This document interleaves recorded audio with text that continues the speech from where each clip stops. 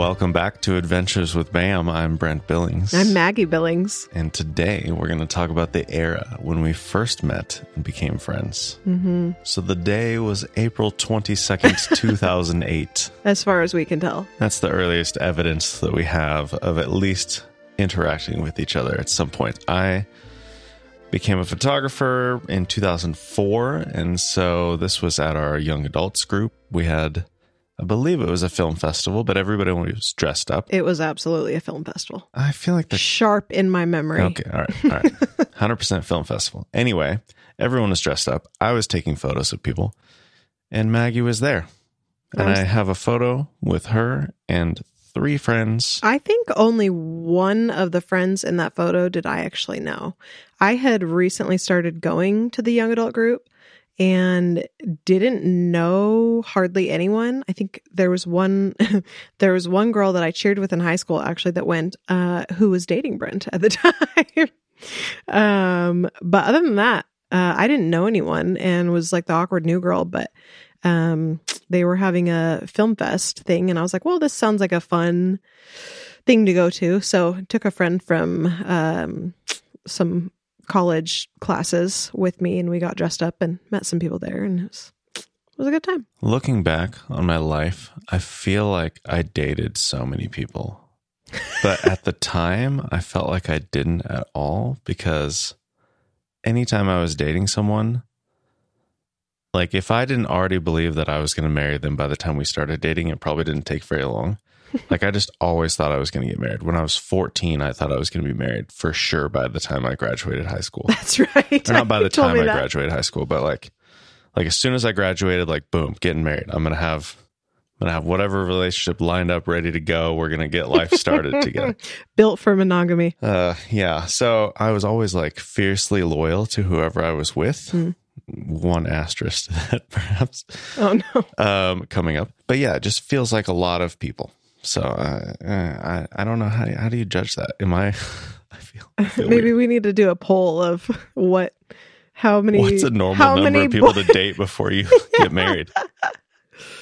Who knows? I think a lot of it is the age you get married too. I mean, you weren't very old. You were what, 26 when we got married? Yeah, but I've been dating it for 12 years at that point. That's true. So actually, I'm not sure how many people I've dated. I would have to count it up. And as we were discussing before we began recording, I might not actually remember all of them. Oh man, a lot less on my end. I feel like I can definitely count on one hand. Yeah, I want to say it was probably about 12. I feel like most of my relationships lasted around a year.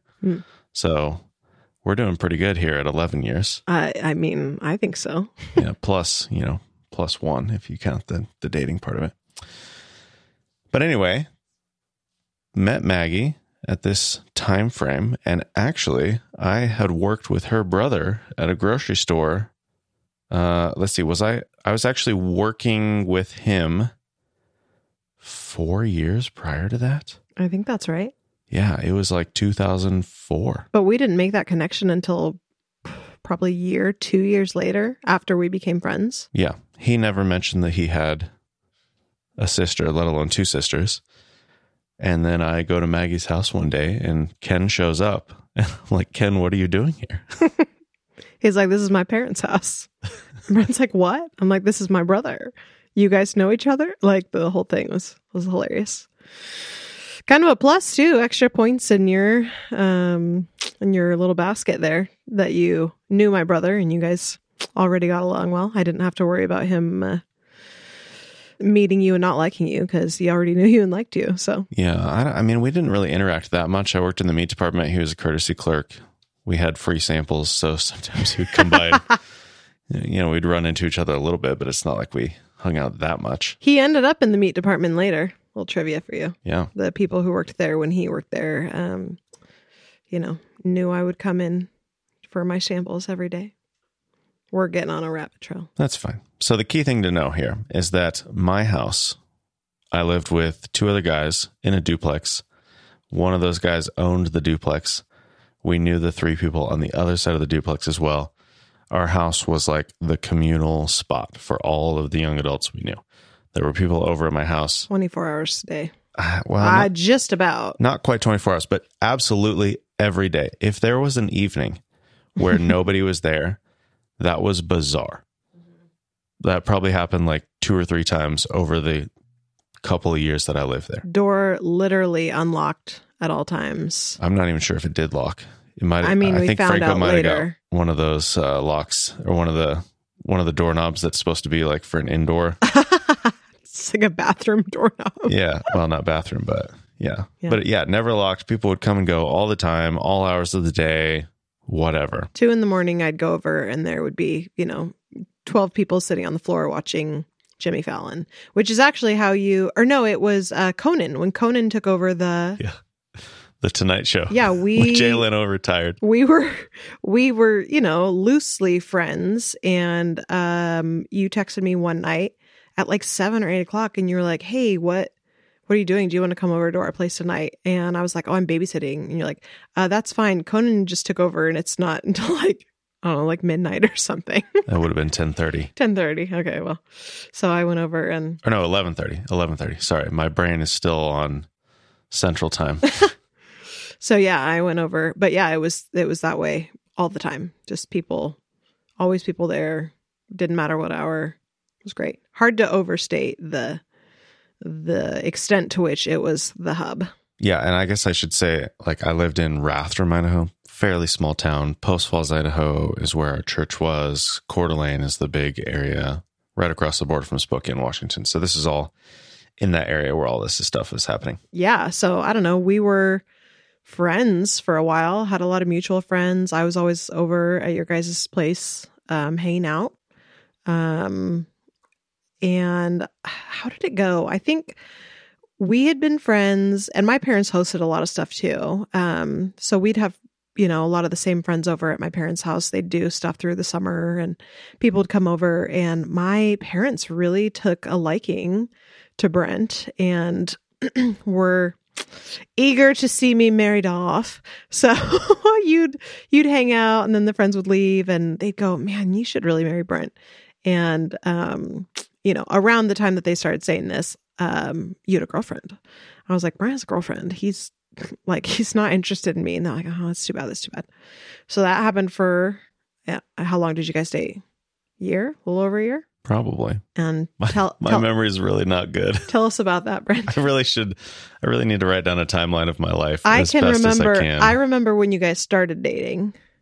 That was June or July of 2009 when you guys started dating. Okay, so then, it would have been about a year. Yeah, so Brent had a girlfriend, but we were, always hanging out in groups. Brent was just around, and I remember hanging out with some friends one day, and Brent, I don't remember specifics, but you cracked some kind of joke, and my eyes were opened, and I realized that Brent Billings was funny. I don't know. I'd just gotten a very serious vibe from you before that point, which I think a lot of people do who don't get to know you really closely. But yeah, I realized one day that you were funny and I was like, oh, that makes him even more fun to be around. Even in a very platonic sense. I like laughing and I like being around people who are funny. Okay. So this, I think, brings us to the defining moment for me. The guy that I shoot weddings with all the time, Brent Maggi, he was dating someone named Crystal at the time. He was engaged. They were a week out from their wedding. Oh, that's right. That's right. They were engaged. I was dating someone else. The 4 of us plus Maggie for some reason. You invited me. Yeah. I mean, I'm sure. But I'm just saying, I don't know why. I don't remember if I invited other people. Well, there's only so much space in the Subaru. Yeah, I don't know. You had an empty seat in your Subaru. I don't know exactly how it happened, but July 4th, 2010, we all go to Grand Coulee Dam for the fireworks show, which, if anyone's thinking about it, don't bother. It is the most disappointing display of any kind that I've ever seen. Or it was in 2010. Yeah, I do. Yeah, what a strange time. If not for the great times with friends, that would have been a really terrible trip. Let's hope people who listen aren't the people who put this on and are going to be so discouraged. So be it. Anyway, a little feedback. Constructive criticism. I have a tendency to speak my mind, and not consider the ramifications. Sometimes your mind isn't very nice. So anyway, this was the moment for me when the scales fell off of my eyes and I saw Maggie. And remember that I'm dating someone else at this time.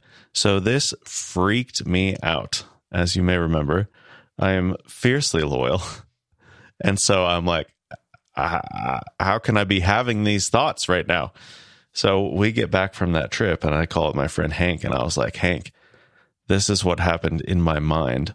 What am I broken? What's wrong with me? What do I do? How do I fix this? Like I was totally losing it because I was like, I don't know what to do with this.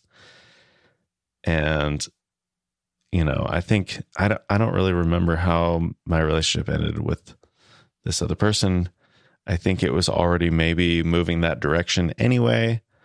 I'm so fuzzy on all these details. I really should have been like a journaler or something. It's okay. My memory is your journal. I know, but you know, all these internal thoughts and all these things before we met and all this stuff that I don't really remember. It doesn't really matter. The fact is that was July 2010. Maggie and I didn't get together until November 2011. Mm-hmm. I was as cautious as I feel like was possible / reasonable, because I really just didn't want it to be like I didn't want it to be a rebound. I didn't want it to be I